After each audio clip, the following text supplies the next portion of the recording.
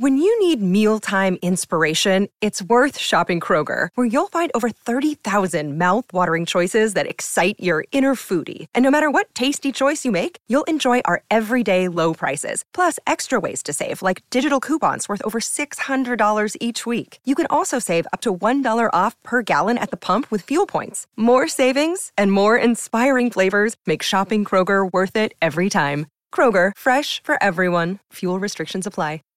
Save big on brunch for mom, all in the Kroger app. Get 16-ounce packs of flavorful Angus 90% lean ground sirloin for $4.99 each with a digital coupon. Then buy 2, get 2 free on 12 packs of delicious Coca-Cola, Pepsi, or 7-Up, all with your card. Shop these deals at your local Kroger today, or tap the screen now to download the Kroger app to save big today. Kroger, fresh for everyone. Prices and product availability subject to change. Restrictions apply. See site for details. Hey, everybody. Thank you so much for listening to this episode of the Preacher Boys podcast. I make this show for you, and I hope that you really enjoy it. I have a lot of people that ask me how they can support the show financially, and you can do that by heading over to patreon.com/preacherboys. You're going to get access to exclusive content, including early releases of episodes. I've got a couple episodes right now that have been released at least a month early over on Patreon. You've got access to things like unique merch, depending on what tier you join, and you get access to some behind-the-scenes content that I'm posting within the group. So head over to patreon.com/preacherboys and become a member over there today. Every single supporter helps make this show a little bit more possible, especially as I continue to add additional episodes and content every single week. Thank you so much for tuning in. Let's get back to the show. Trigger warning. This podcast contains descriptions of various abusive situations. Listener discretion is advised. You are listening to the Preacher Boys Podcast, a podcast shedding light on decades of mental, physical, and sexual abuse within the independent fundamental Baptist movement. The testimonies shared on this podcast are told from the personal experience and perspective of the survivors. Not all legal outcomes are known or final. Any suspect is presumed innocent until proven guilty in the court of law. To find more information about the Preacher Boys podcast and upcoming documentary, visit preacherboysdoc.com or connect on Facebook, Instagram, or Twitter with the handle @preacherboysdoc. Now, here is your host, Eric Skwarczynski. Have you ever read a book that just left you thinking nonstop for the next few months? Like every time you're in a conversation or every time you're watching something, parts of that book keep coming back to mind over and over and over again. That's exactly what happened after I read Amanda Montell's book, Cultish. Amanda Montell is a writer, language scholar, and podcast host from Baltimore, and she's the author of 2 critically acclaimed books, Cultish, The Language of Fanaticism, an indie bestseller about the language of cults from Scientology to SoulCycle, and Word Slut, a feminist guide to taking back the English language. Amanda's books have earned praise from the New York Times, the Washington Post, The Atlantic, Time Magazine, Harper's Bazaar, and Kirkus Reviews, among others. And Amanda is currently developing Word Slut for television with FX Studios, serving as creator, writer, and executive producer. She's also the creator and co-host of the hilarious comedy cult podcast, Sounds Like a Cult. As a reporter and essayist, Amanda's writing has been featured in Marie Claire, Cosmopolitan, Teen Vogue, Refinery29, Dame Magazine, The Rumpus, and Who, What, Where, where she formerly served as the features and beauty editor. She holds a degree in linguistics from NYU and lives in Los Angeles with her partner, plants, and pets. You can find her on Instagram with the handle @Amanda_Montell. You guys really want to check out her book. Definitely head to the link in the show notes. It destroyed my brain. That is not an understatement. It changed the way that I listen to language, the way that I perceive conversations, and it is just phenomenal. You're going to get a taste of that in today's interview, where we discuss the language that cults use to manipulate people. Definitely listen to the entire episode. Grab a copy of Amanda's book and go follow her stuff. Check out what she's doing. She's absolutely incredible. But without further ado, here's my interview with Amanda Montell. Amanda, thank you so much for joining me.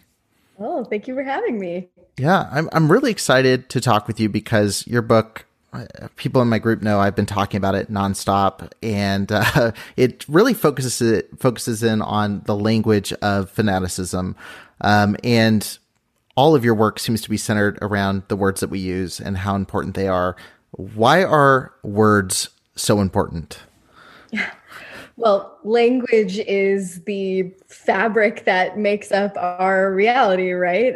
It's everything. Without language, we have no community shared beliefs. We have no cults in general. It's wildly taken for granted because language is invisible and seemingly commitment free. You know, we grow up with axioms like sticks and stones will break your bones, but words can never hurt you. And that causes us really to overlook the true material power of language to influence our worldview, to encourage conformity and shut down independent thinking, to coerce, to condition, all of the things that a cult really needs in order to gain and maintain power. I've been interested in language ever since I was very, very little. Who knows why? Some combination of nurture and nature made me just a very wordy human. And language has always been the lens through which I see, or I guess hear, the world. I've always been interested in how language works to help a person craft an identity or access different spaces, cultivate a personality, gain access to power or lose power. And all of that is very important when you're talking about cults or cultish groups, as I like to refer to them. Yeah, I was interested in picking up your book, and I mentioned right before I hit record, like, obviously with the nature of this show, I've read a lot from Stephen Hassan and, you know, so many like him, like obviously also survivors like Sarah Edmondson or Leah Remini, and, you know, reading your book was interesting because you are focused specifically on language. Like that is the subheading of your book, is it's the language of fanaticism. And I realized very quickly, like language isn't just one part of how cults operate. It's kind of foundational to how they gain any traction whatsoever. So talk to me a little bit about, you know, and for people listening, obviously they should pick up a copy of your book and see the full explanation for this. But how do cults weaponize language to manipulate people and to kind of expand their influence? Right. Well, first I want to say that in a lot of the cult documentaries, mostly that you'll watch, or, you know, cult media coverage that you'll find, they don't tend to give very satisfying explanations for what causes people to wind up spending years and years and years in these really destructive groups. It's all just this vague talk of brainwashing and mind control. But very early on in my research for this book, I learned that brainwashing is nothing but a metaphor. It's not a real or testable phenomenon. It doesn't meet the criteria of the scientific method. You can't prove that brainwashing doesn't exist. It completely discounts people's ability to, you know, think for themselves. And it also can really dehumanize certain people when we think, oh, they were these like mind-controlled minions. Yeah. They're completely unlike me. I would never succumb to brainwashing. What's really going on is much more interesting. You don't, you know, cut open someone's brain and scrub it clean. A lot of people who wind up in these groups are incredibly bright and optimistic and service-oriented. They're people who truly believe that solutions to the world's most urgent problems can be found, and that by affiliating with this group or this guru, they can be a part of that change.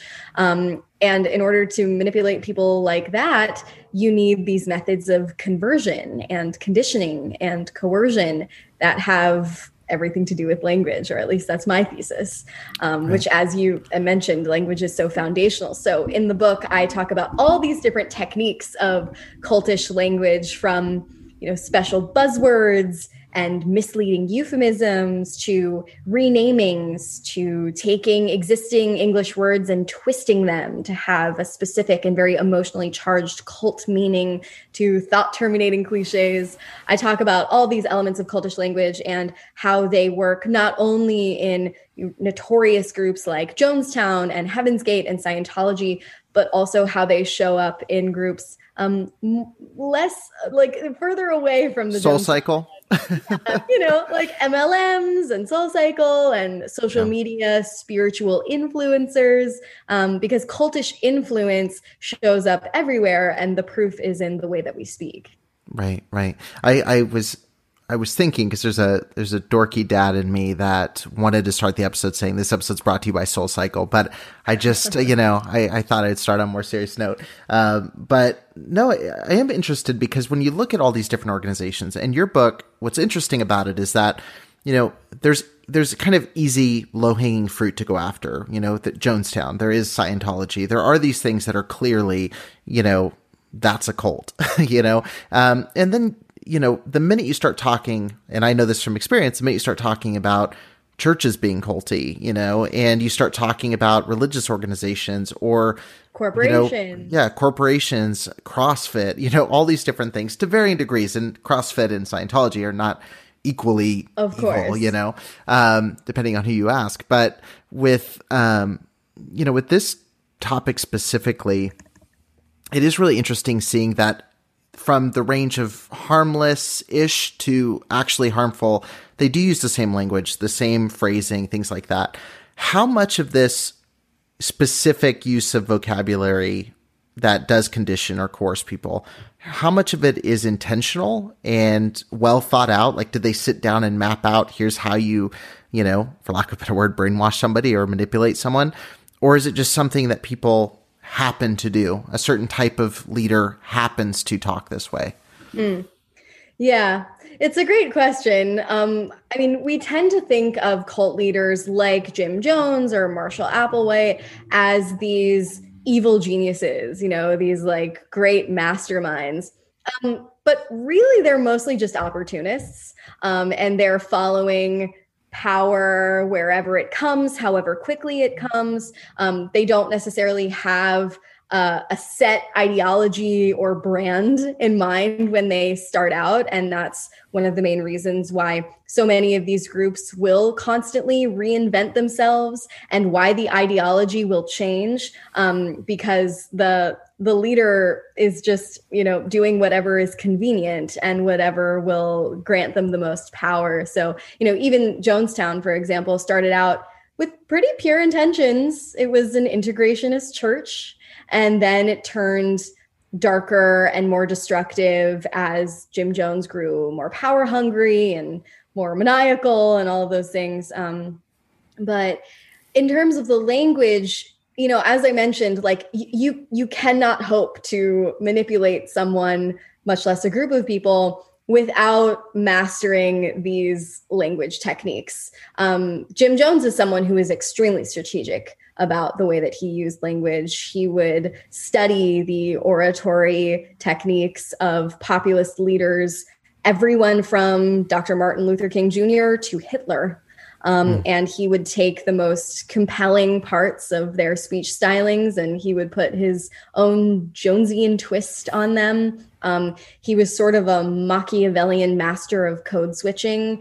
There were people in the People's Temple, which is the group known as Jonestown, who came from a lot of different walks of life.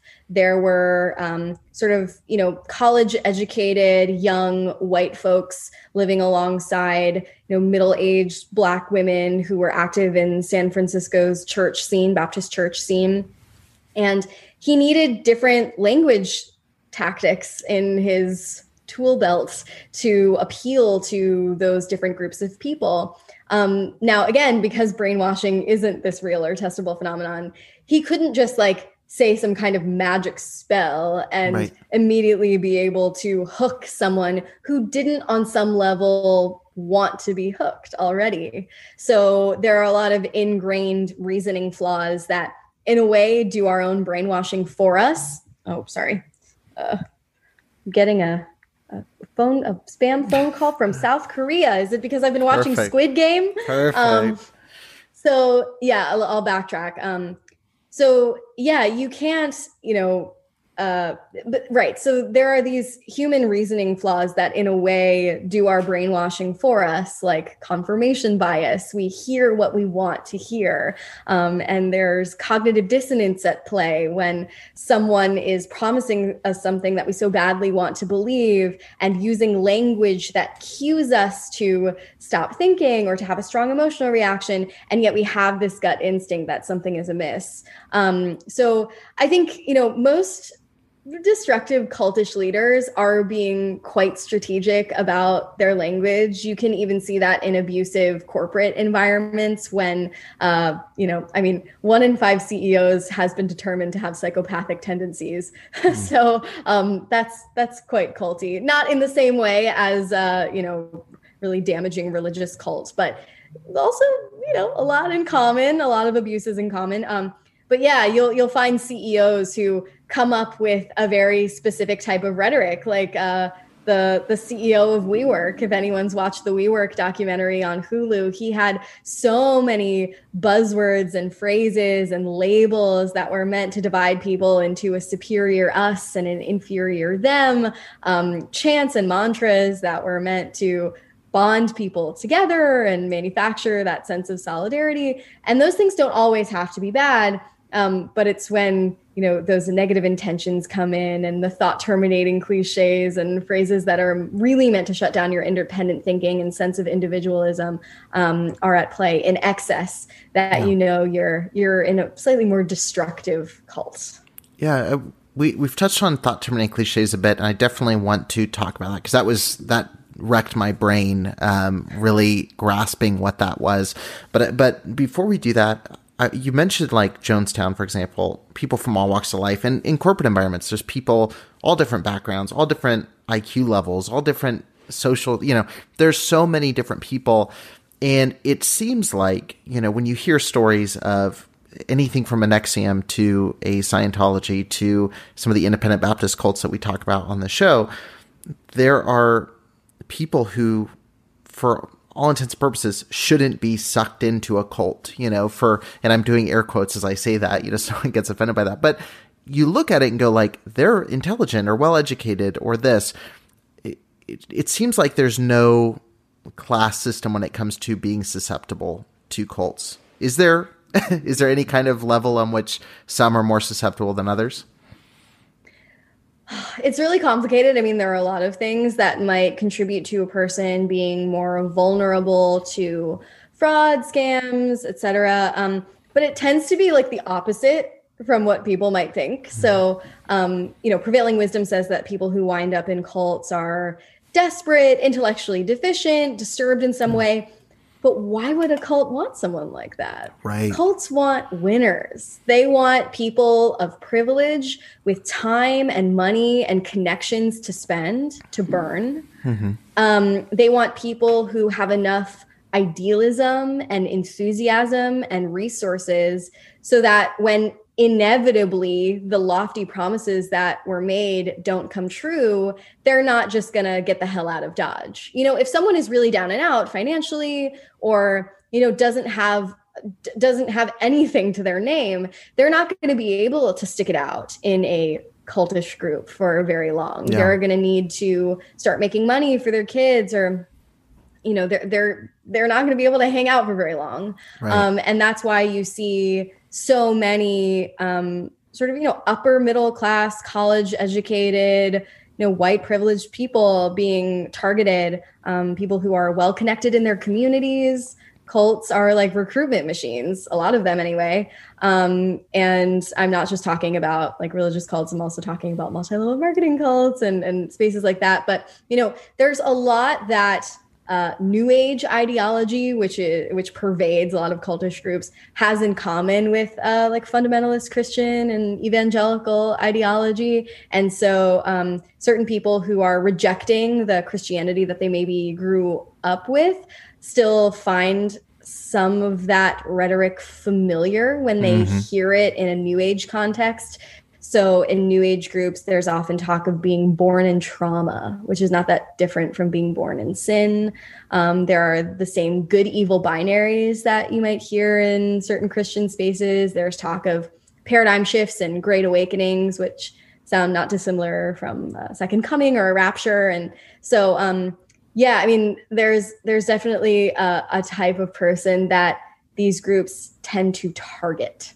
Yeah. Right. Yeah. And again, like you said, prevailing wisdom would say, oh, it's dumb or easily manipulated or evil people join cults, right. And that was one of the things, when I interviewed Sarah Edmondson and Nippy was talking with them.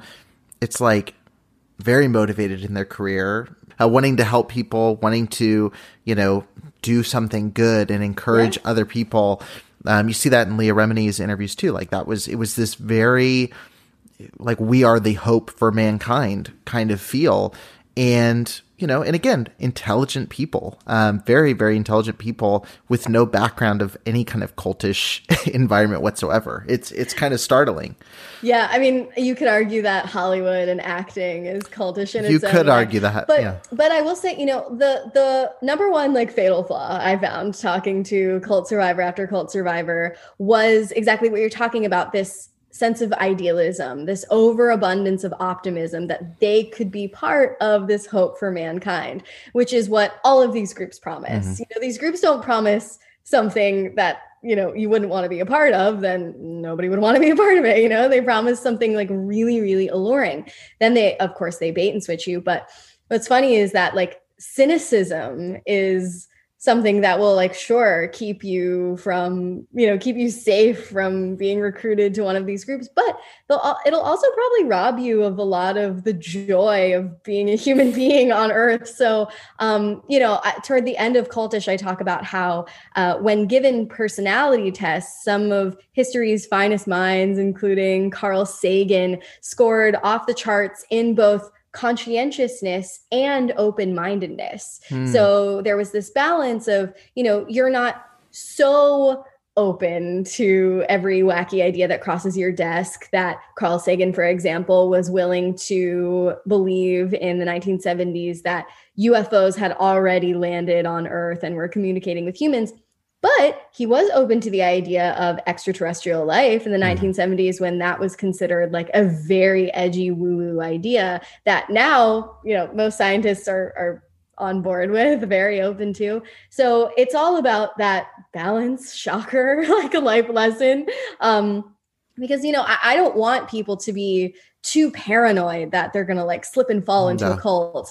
But you're completely right that it is this sense of dreaminess, maybe even the same dreaminess that could convince a person they might be able to become famous, could convince a person they might be able to, solve the world's problems. Right. Yeah, it's really interesting. And you kind of touched on a phenomenon that I see a lot, and it makes me very uncomfortable. And actually, so I haven't talked about this on the show. I will, in the release order, talk about this, but I deconverted from Christianity, like, over the last couple months, and which was an interesting thing, because I stepped out of fundamentalism and was like, oh, I'm still a Christian, but I have this. And it was actually, your book was very instrumental in that kind of process, which was interesting, and I could talk about for a long time. But it was, coming out of, Christianity and reading, and I've always read for the last several years, I've always read different thoughts, sometimes with the intention of knowing how to overcome certain people's arguments. But I would read Dawkins. I read Dawkins 6 years ago. I would read Hitchens. I would read all of these different people.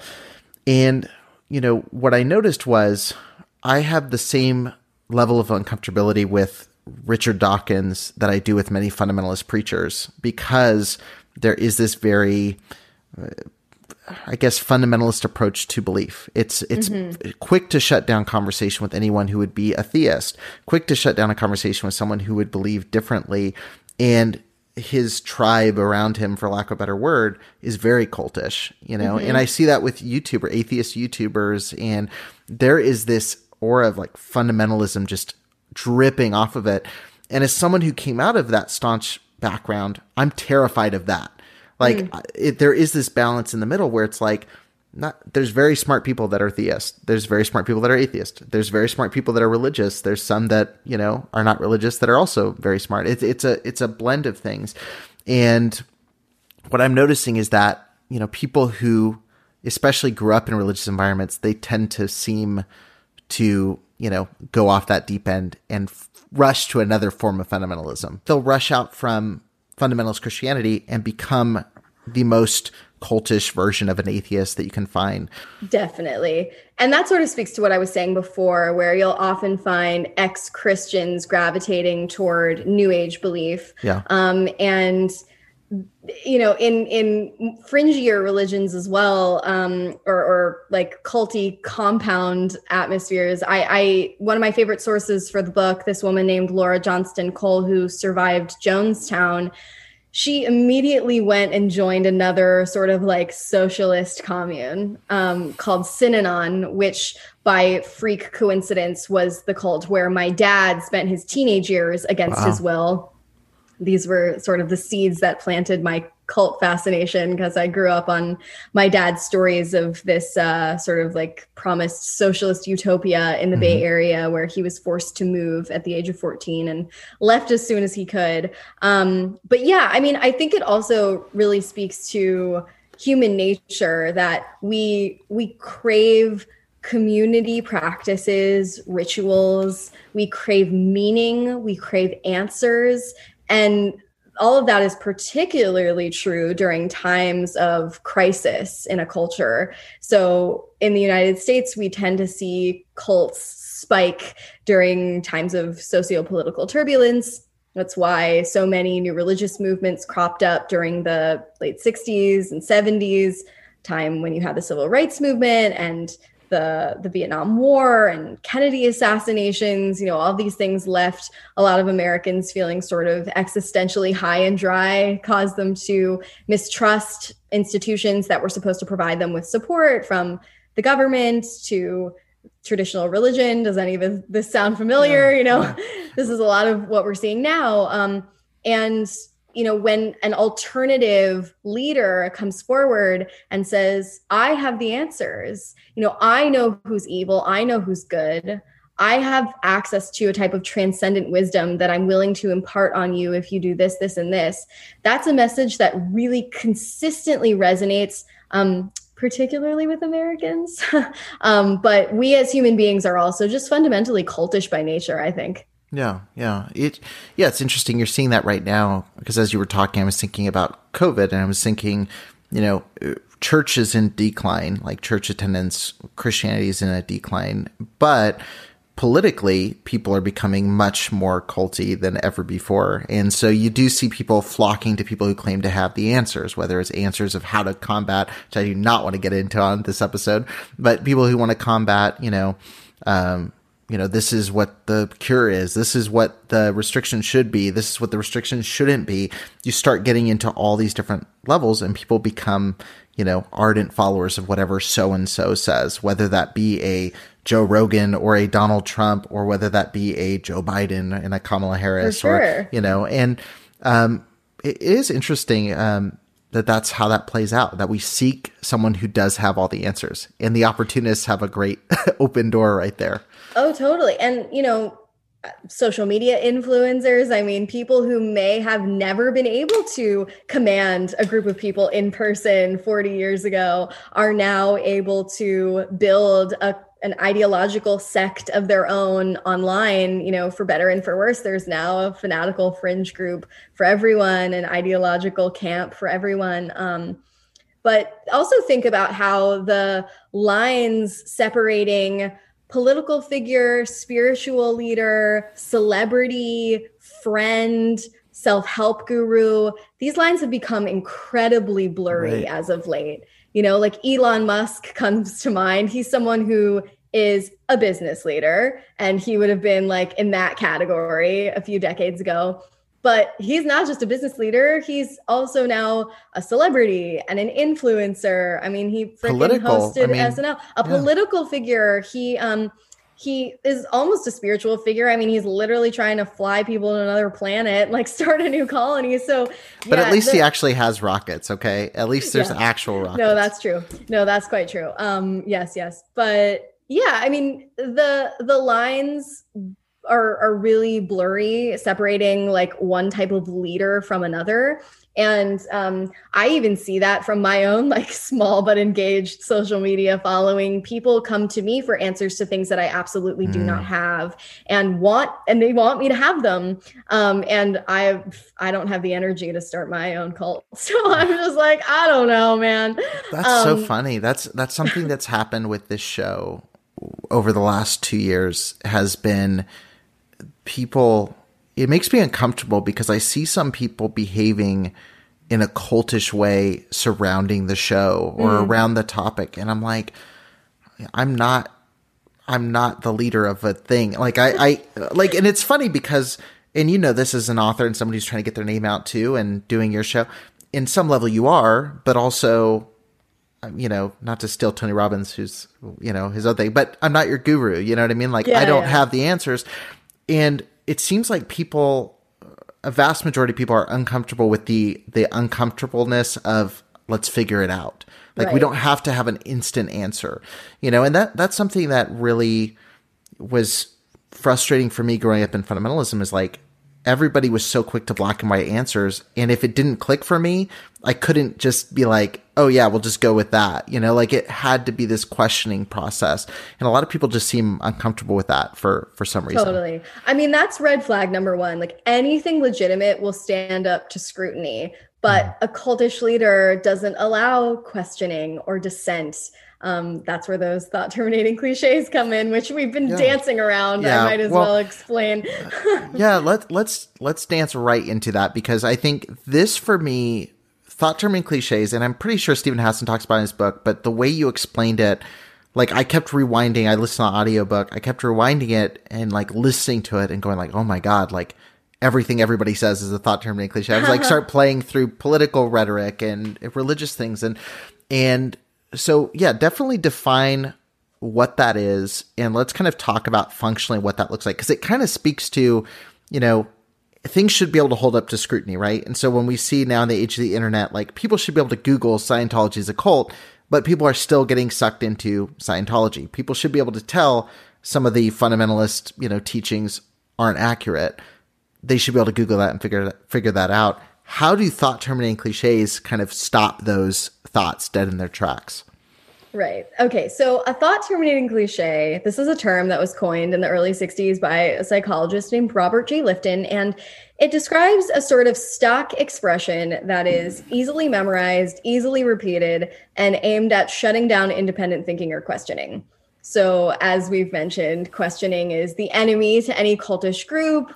You need people to fall in line. You need to silence people whenever they try to express pushback or point out a wrinkle in the flawed system that is this cult. And thought terminating cliche will do just that. It will cause someone to, put their own cognitive dissonance to bed for a little while. So in a new age group, you've been mentioning Sarah and Nippy. So in a group like NXIVM, a thought terminating cliche might sound something like dismissing a valid fear or anxiety as a limiting belief, or saying, well, don't let yourself be ruled by fear.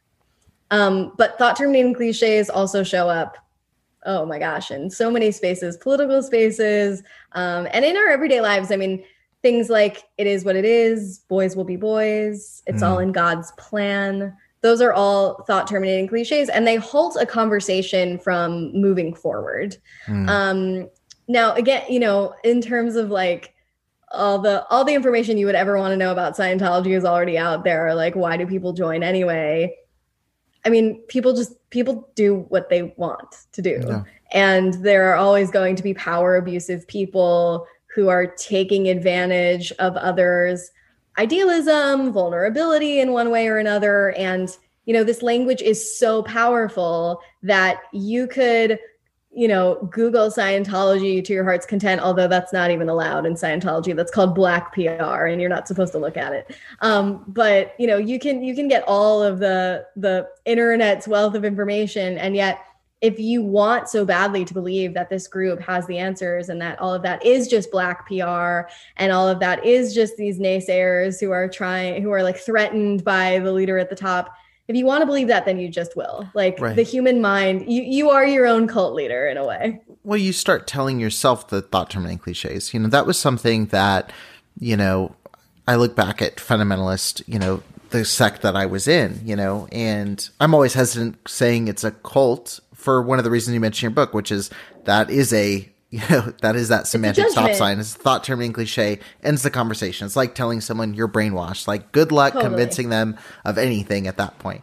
But, growing up within it, there were things where if anything negative was said, I remember very clearly, this was one of the things that kind of made my brain just explode, reading your book, was I started thinking through all the ones I'd heard over the years, when I mentioned, there was a documentary that came out from 2020 exposing abuse within the independent Baptist world. And I remember one of the lawyers that works in the environment stood up at a conference and said, you guys don't even need to watch it.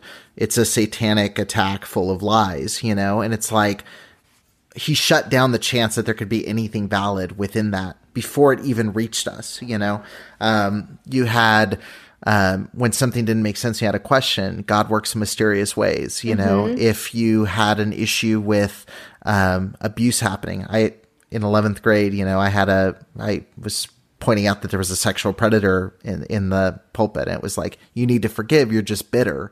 If you didn't get something from the message, it wasn't helping you. Your heart's not right. There were so many that were just second nature.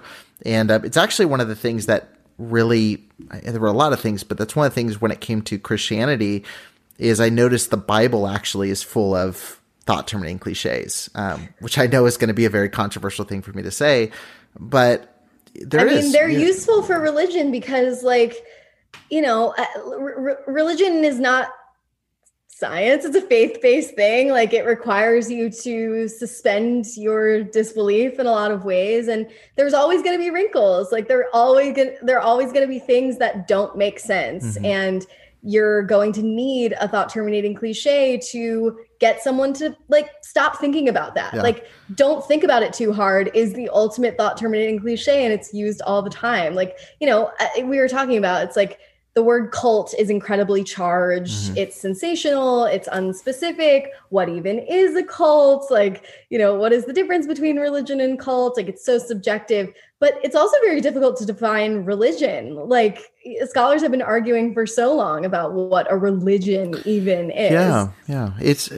And like I said, there's so many, God's ways are not your ways. God's thoughts are not your thoughts. God works in mysterious ways. There's a lot that shut down those kind of things. But also, I am curious on the religious versus cult side, because to me, Stephen Hassan, I think, gives a good explanation. Religions that show what they believe on the surface and show you up front what they're about can be healthy, because you can, again, and also we don't know, there's some things we don't know. Was there design? Was it accident? There's people are going to debate that forever. But the thing is, you have to reveal what you're about before you suck somebody in. But I am curious to know your perspective on that. When you look at religions and cults, the lines are also very blurred sometimes. So blurry. You look at evangelical Christianity right now, even people who are evangelical Christians are going this feels kind of culty. Some of the stuff happening in the Southern Baptist Convention feels culty. What is the distinguishing, line between a cult and a religious group in your mind? It's going to be different depending on who you talk to. Yeah. There are lists of criteria that people have tried to come up with. Is something a cult when there's an us versus them mentality, and ends justify the means philosophy, supernatural beliefs, charismatic leaders, grave exit costs. But you go down that list and there will be plenty of fringy groups that have been or could be called cults that won't check off every box, and yet you will often find mainstream religions and other kinds of groups, Silicon Valley corporations, that will check off every box. So many accepted religions in the United States were once considered blasphemous cults, including the Quakers, who were just about the most peaceful people ever. There's this, classic quote in religious studies that cult plus time equals religion. It's just, in a way, a cult that everybody accepts. Jesus was just a cult leader at that time, right? He was this guy who emerged and everybody was like, who is this dude who thinks he knows everything? So it is incredibly nebulous, but what I can say is that the word cults is not enough to be able to determine if a group is dangerous. You need to look more closely than that. And the word cult just simply has no hard and fast definition. There are a lot of religious scholars and sociologists and psychologists that I talked to for my book who don't even use it formally. Yeah. Well, it's become so much of a negative connotation. You know what I mean? Like even, there will be, it would get a lot of clicks as an episode title, but Jesus was a cult leader. I think people would say, well, he's not like Charles Manson. It's like, it doesn't mean they're inherently evil. What it means is they had a small follow. That's what a cult is, a small radical following of people. That's right. I mean, in cultish, I chart the etymology and history of the word cult, and the word itself did not always have negative connotations. The earliest version of the word cult can be found centuries ago. It had a very innocent meaning. It simply meant homage paid to divinity or offerings made to and over the gods. Over the next few hundred years, it evolved to mean just like simply another kind of churchly classification, like religion, sect, cults. By the mid 20th century, it had evolved to mean something kind of dark because the emergence of new religions during that time sort of frightened some old school Christians, and they wanted to, demonize some of those groups. So cults became associated with like charlatans and kooks and con artists, and the Manson murders and satanic panic, So then in the 60s and 70s, you had the widely, media covered Manson murders and the Jonestown Massacre. And not until then was cult really put on the map as something that every American should know about and fear. And then, of course, as soon as cults became scary, they also became cool. And that's why we have phrases like cult followed and cult classic and whatever. Sure. Yeah, I'm curious about the perspective of, the cult side. So obviously very in danger, very in, there's some cults that aren't necessarily even unhealthy, very passionate groups of people bonding over something, things like that.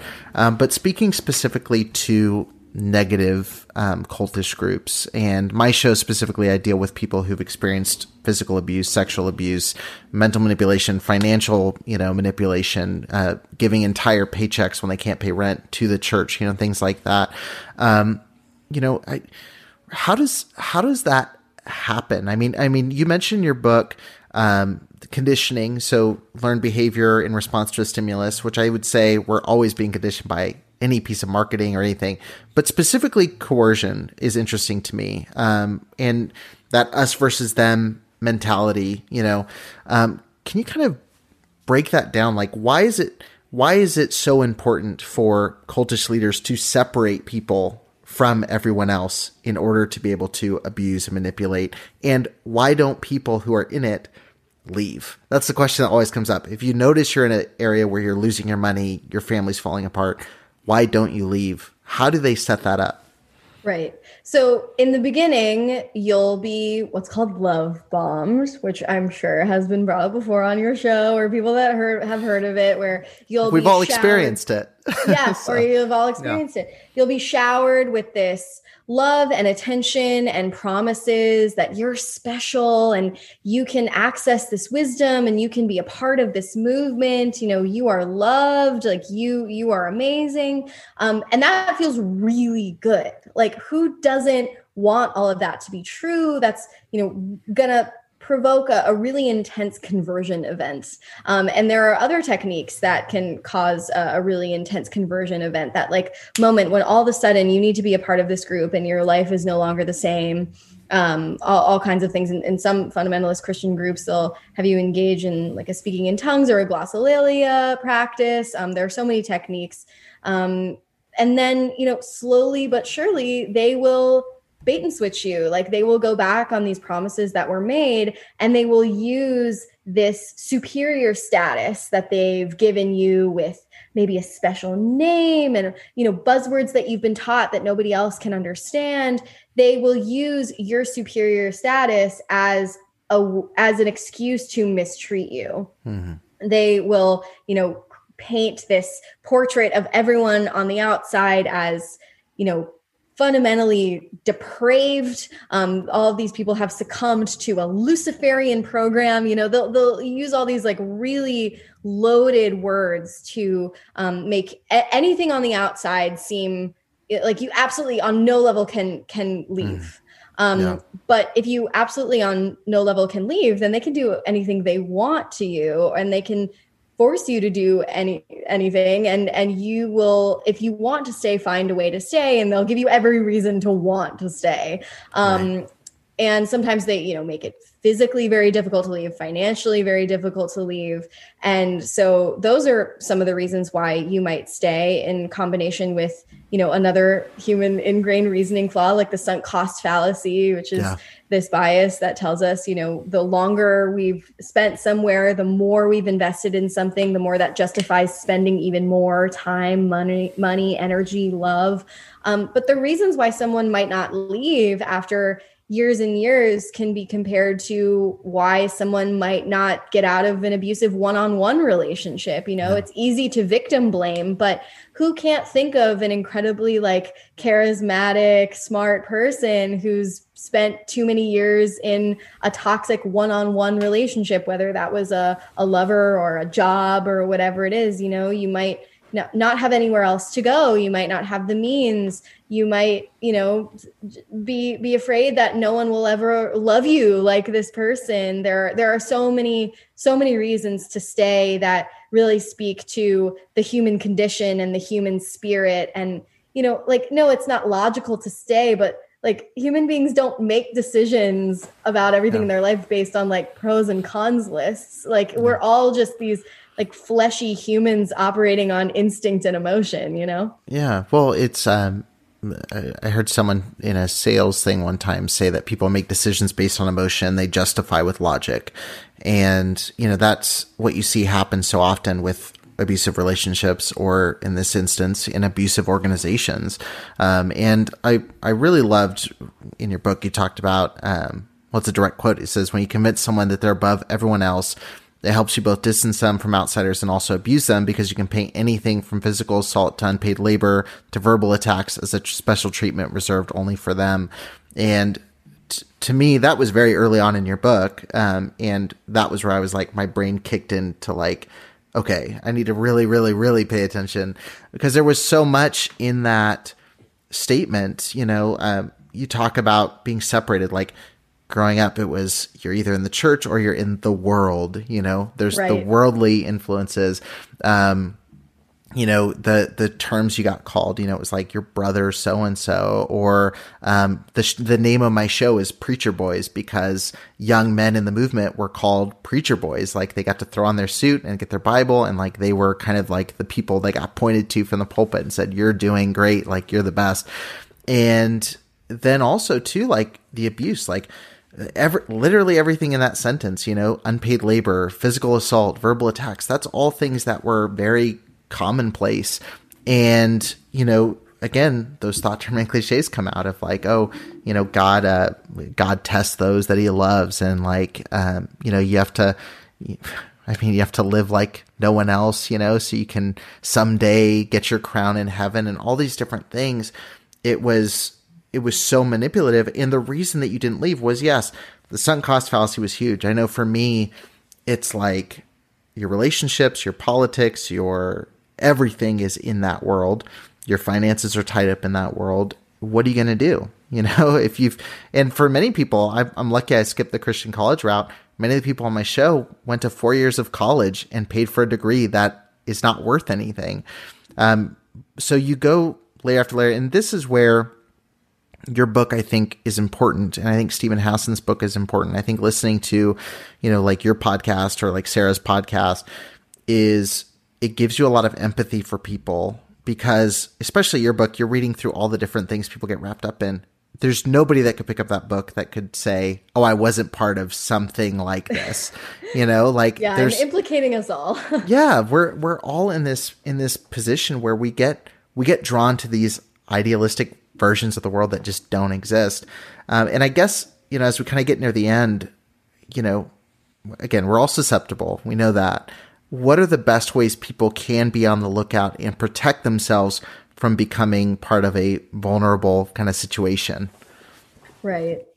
I mean, I don't want to encourage people to be too cynical or too wary, because again, that can spoil some of the most enchanting fun parts of being a human. I don't discourage anyone from involving themselves in spiritual practices, woo-woo practices, even fringy practices. But it's about being able to tap in and tap out. Like you need to be able to return at the end of the hour or day or whatever it is to an identity that is more complex than this one ideology, this one group, this one guru. And if you're not able to do that, then that's a red flag. Like you need to be able to strip off that linguistic uniform at a point. And if, the language that you're using all day, every day causes you to, morally divorce yourself from some one-dimensionally inferior other, causes you to, have a strong emotional response, but stop asking questions. That's a sign that type of language is worth questioning. And it's hard because it feels really good to speak, a special code language that makes you feel like you're doing something right in the world. But at the end of the day, it's probably better to be a member of multiple different cults and participate casually and to make room in your brain for nuance.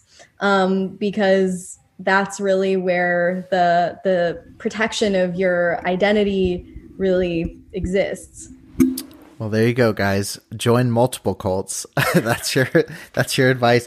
No, I think that's helpful. And I think the short version too is I think just educate yourself, just like, it is a responsibility of organizations and people to educate you on who they are and be honest, but you can't always rely on that. So you have to be able to spot the red flags. And I do think, I think your short answer is buy your book, because I think reading Cultish really, for everybody listening, it will point out, seriously, like trying to listen to political discourse or religious conversations and debates after reading your book is very difficult.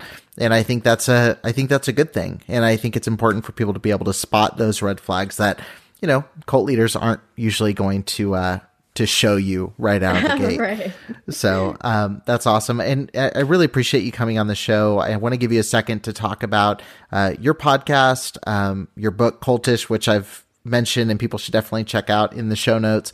But what are some of the things you're working on, and what's the best place for people to connect with you? Sure. Well, you can follow me on Instagram if you want to join my little cult at Amanda_Montell. My book Cultish is available in hardback, ebook, and audiobook wherever you buy books. And I have a podcast called Sounds Like a Cult about the modern day cults we all follow, where every week my co-host and I pick a different fanatical group from the zeitgeist, from SoulCycle to Tony Robbins to fraternities and sororities to Trader Joe's, to try to determine this thing sounds like a cult, but is it really? And if so, is it a live your life, a watch your back, or a get the fuck out level cult? Right. Well, thank you so much for jumping on. And seriously, guys, check out the podcast, the book. It's amazing. I know I've talked about it ad nauseum, just in my group, in my own little cult. But it's phenomenal. And I really appreciate you sharing your perspectives. Thanks for having me. Thank you for listening to the Preacher Boys podcast. If you appreciated the content on the show, please leave a review on iTunes, and don't forget to connect with us on Facebook, Instagram, or Twitter with the handle @PreacherBoysDoc. Additional information can always be found on PreacherBoysDoc.com. When you need mealtime inspiration, it's worth shopping Kroger, where you'll find over 30,000 mouth-watering choices that excite your inner foodie. And no matter what tasty choice you make, you'll enjoy our everyday low prices, plus extra ways to save, like digital coupons worth over $600 each week. You can also save up to $1 off per gallon at the pump with fuel points. More savings and more inspiring flavors make shopping Kroger worth it every time. Kroger, fresh for everyone. Fuel restrictions apply. Save big on brunch for mom, all in the Kroger app. Get 16-ounce packs of flavorful Angus 90% lean ground sirloin for $4.99 each with a digital coupon. Then buy 2, get 2 free on 12 packs of delicious Coca-Cola, Pepsi, or 7-Up, all with your card. Shop these deals at your local Kroger today, or tap the screen now to download the Kroger app to save big today. Kroger, fresh for everyone. Prices and product availability subject to change. Restrictions apply. See site for details.